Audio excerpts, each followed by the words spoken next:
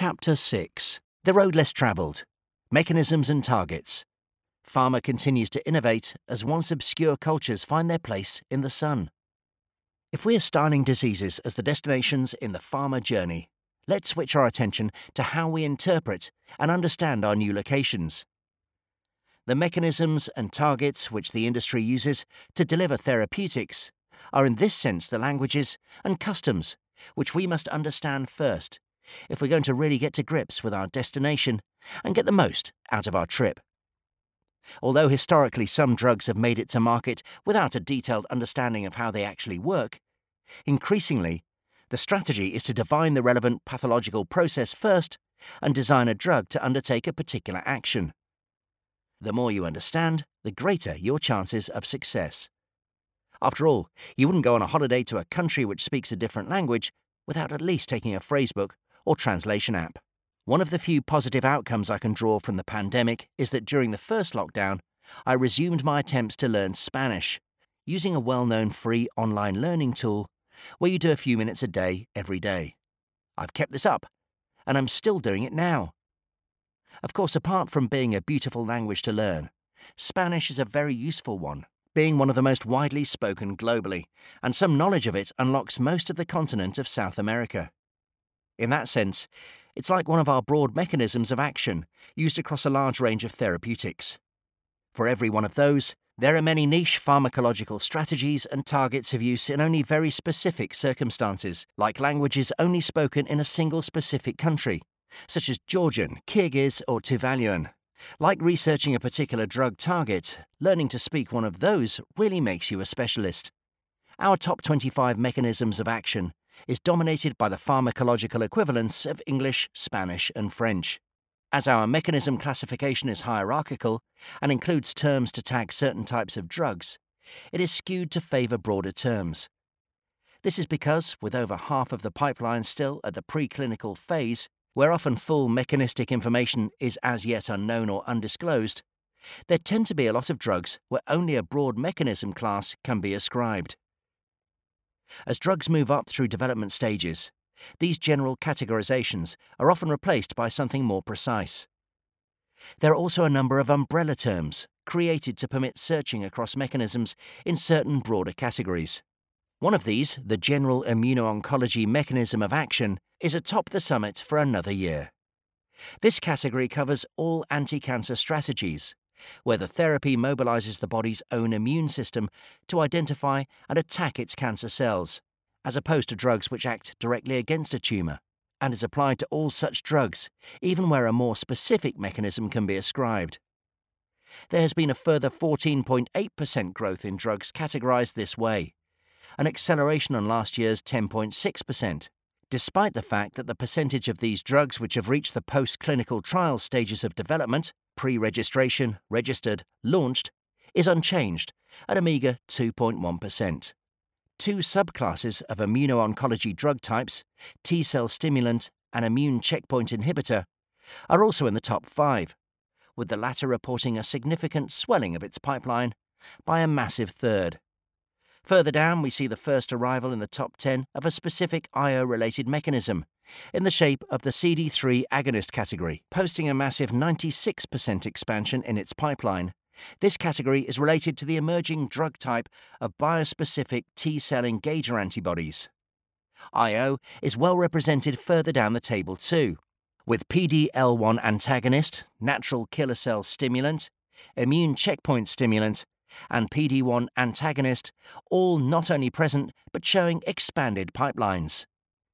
Even more striking than the high number of IO agents in development with a low percentage in the post-clinical stages is the entry into the top 5 of the genome editing category, which has precisely 0 drugs at these later phases and really is flying by the seat of its pants.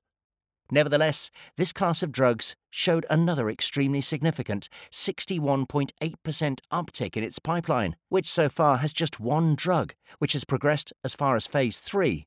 CRISPR Therapeutics and Vertex Pharmaceuticals sickle cell disease and beta thalassemia therapy, using autologous CRISPR-Cas9, modified CD34+, human hematopoietic stem and progenitor cells, CTX001. The much-vaunted CRISPR technique accounts for a large proportion of drugs assigned this mechanism of action, along with other gene editing techniques such as TALEN, zinc finger nucleases and meganucleases. Elsewhere in a table which, in terms of big changes of direction, is usually more of a tanker than an agile racing yacht, there are 3 big new entries of interest. At number 17, and another category with 0% of drugs at the regulatory stages of R&D, is the category for live microorganism microbiomodulators. There are 5 such agents at phase 3 in this case. At number 21, we see antagonism of the SARS-CoV-2 spike protein, probably the most famous drug target in the world at the moment, entering the top 25 in only its 2nd year of existence. And with a 65.9% increase in its pipeline size, at number 24 is the category of KRAS inhibitor. This simply seems to be an extremely hot area, with 35 of the 73 drugs with this mechanism all jumping onto this particular bandwagon and onto our database within the past 12 months. An even starker illustration of how the language of pharma R&D is evolving rapidly can be seen if we switch our attention to the individual protein targets which drugs are hitting. After spending just 2 years at the top, last year's most popular protein to hit, HER2, ERB-B2 receptor kinase 2, has been deposed by the CD3E molecule, with a pipeline which was swollen by a further third. As we already noted, this is a cornerstone of the emerging biospecific antibody technologies. Meanwhile, the target, which was consistently number 1 up until and including 2019, the mu1 opioid receptor, is now languishing down at number 9. It's certainly been all change here. Again, immuno-oncology, which, let's not forget, also only itself emerged in the past decade, is increasing its stranglehold on cancer drug development. The CD274 molecule, better known as PDL1, has shot up to 2nd place with a similarly healthy pipeline expansion, while its compatriot, PD1, also rises. Meanwhile, CD19, the target used in a significant number of CAR T-cell therapies, also cements its place in the top 5. It was once notable how our table of top targets was far less oncology-oriented than some of our other analyses. This has clearly now changed, with cancer now holding the top 7 target spots, with some of these targets only having been validated for drug development in recent years. The old world is being replaced by a recently discovered new one. There's a perhaps surprising boost for 5-hydroxytryptamine receptor 2A, a comparatively traditional target for drugs to treat psychosis, depression, and anxiety, which seems to be experiencing an Indian summer, simply just having a very good year for new drug disclosures, with 43 being added through 2021. There's a less surprising spike, if you'll pardon the pun, in the drugs targeting surface glycoprotein SARS coronavirus 2, and there are new entries into the table for the previously noted KRAS, CD47, and FMS-related tyrosine kinase 3. CD47 is yet another immuno-oncology target, with the vast majority of drugs hitting it being monoclonal antibodies. FMS-related tyrosine kinase 3 is better known as FLT3, and is one of the most frequently mutated genes responsible for acute myeloid leukemia.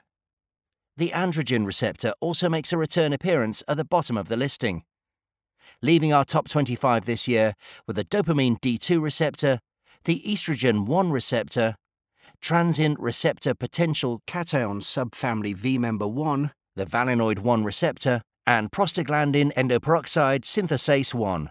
COX-1, COX-2 also dropped significantly. Plenty of new terms in the pharma phrasebook to become familiar with then. And it was another good year for neologisms in the world of target identification. 2021 was another above-average year for targets, for which drugs in development were reported for the first time. With 131, it was slightly down on the previous year, but came in as the 3rd best of all time. 2011 had an anomalously high figure recorded as bacterial targets were added to the gene database for the first time. It's particularly impressive, given all the restrictions researchers have been working under during the past 2 years, that levels of innovation appear to be at a historic high. The total number of targets currently being hit by drugs in active development also rose, standing now at 1,952, almost 100 higher than last year's 1,858. Plenty of exciting new territory to explore. Man cannot discover new oceans unless he has the courage to lose sight of the shore. André Gide.